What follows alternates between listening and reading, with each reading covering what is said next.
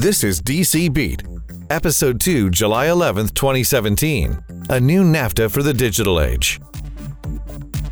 This episode of DC Beat is brought to you by TIA's Capitol Hill event series, convening policymakers and industry experts to discuss how advancing connectivity and innovation will empower consumers and businesses, generate investment and economic growth, and spur job creation across the country. Learn more at tiaonline.org. Hi, this is Casey Swanson. I'm Director of Global Policy here with the Telecommunications Industry Association, and we're talking today about the outlook for NAFTA and how an update could benefit the U.S. technology industry. I have with me Barry Jackson, who is Chief of Staff to former House Speaker John Boehner and is now an advisor at Brownstein Hyatt, and Jen Stanford, who is Director, International Trade and Energy Policy at Cisco. Thank you both for joining us. Jen, for an industry take on this, I wonder if you could tell us a little bit more from your standpoint about how much NAFTA means to the technology industry here in the U.S. and why we should care about changes to NAFTA. So NAFTA's been an unequivocal success, I think, for the high-tech sector. At the time it was negotiated, it really was a groundbreaking agreement covering areas like standards and government procurement and other areas that weren't covered in other types of agreements. And, you know, the market truly has become global. The reality within the industry is that the supply chain truly is integrated, particularly here in North America. As we know, Canada and Mexico are the U.S.'s largest trading partners. There's a reason for that. We move not only finished goods across borders, but also components and sub-assemblies back and forth across the borders, and really to help make the industry more cost competitive. So I think that that kind of duty-free treatment that we have now that we need to maintain should really continue under the new modernized NAFTA. And I think that it's not just a question of goods. We're trading services as well. And I'll just say for Cisco, we actually have a dedicated fiber line between our Research Triangle Park facility and our Technical Assistance Center in Mexico City. And I think it just kind of shows the ties that are binding the two economies and how NAFTA can really help to reinforce those ties. And to that point about integration, I recall reading about when NAFTA was negotiated that the U.S. wanted to make sure that Mexico, which is close to us and seen as a close ally, was part of that chain. As if they thought that through NAFTA, more content would be coming through Mexico as opposed to coming out of China. I mean, I think that was baked in there all along, which is an interesting point that sometimes I think gets overlooked.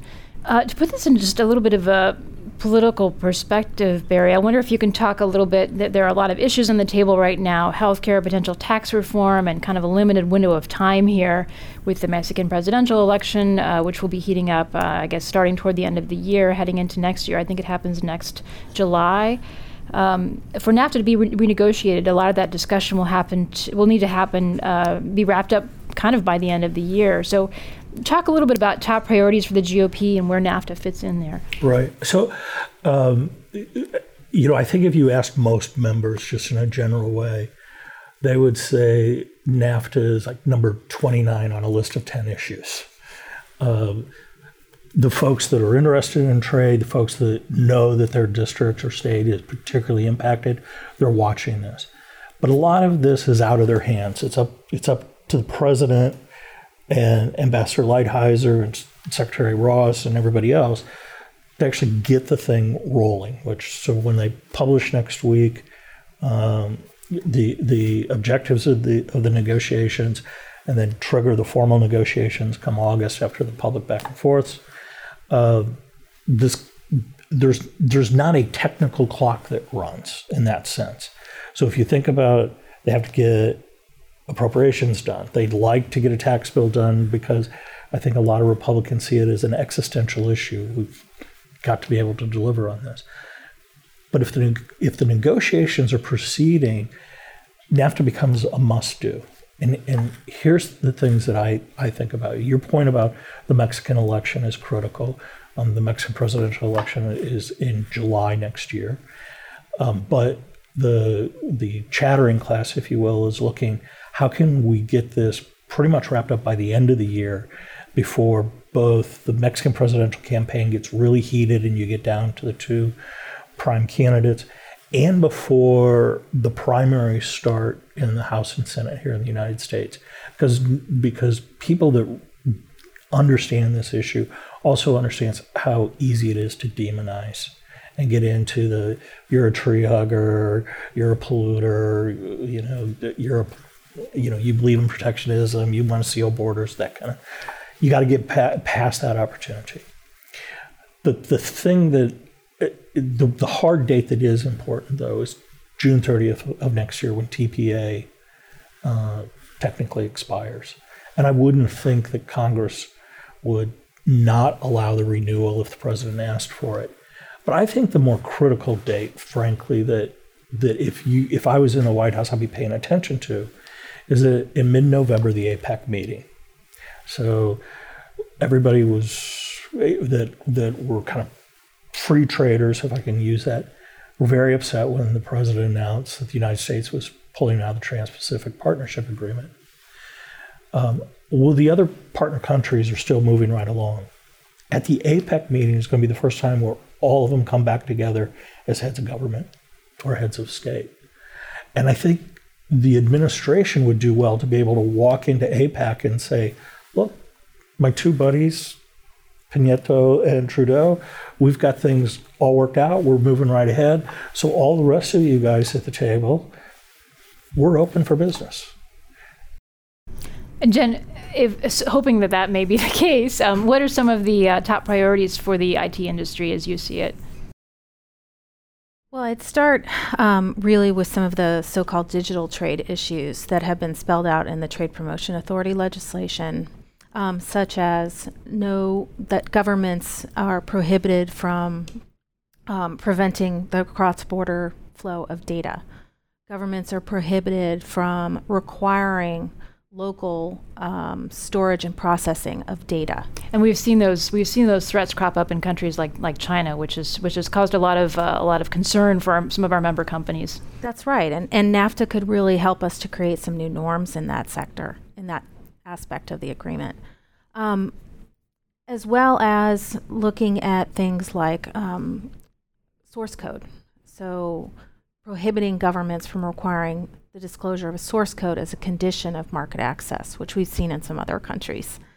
Jen, I wonder if we could talk a little bit more about some of the other priority issues aside from the new digital trade rules, which are, as we agree, very important. Well, we talk about some APEC rules, in fact, with respect to privacy rules. And we'd like to see some compatibility between the privacy rules within the United States, Canada, and Mexico through the adoption of the APEC CBPRs. Cross-border privacy rules, yeah. I know ITA membership of Mexico is another important issue for some of our members. Right, so getting Mexico to join the Information Technology Agreement has been a major priority for the tech sector for quite some time, since the agreement was negotiated, frankly, back in 1995. The Mexicans, for their own reasons, have chosen not to join the ITA in the past, and we think now is the perfect opportunity when it's clear that the United States has joined the ITA, Canada has joined the ITA. It's really time for Mexico to step up and join the ITA as well.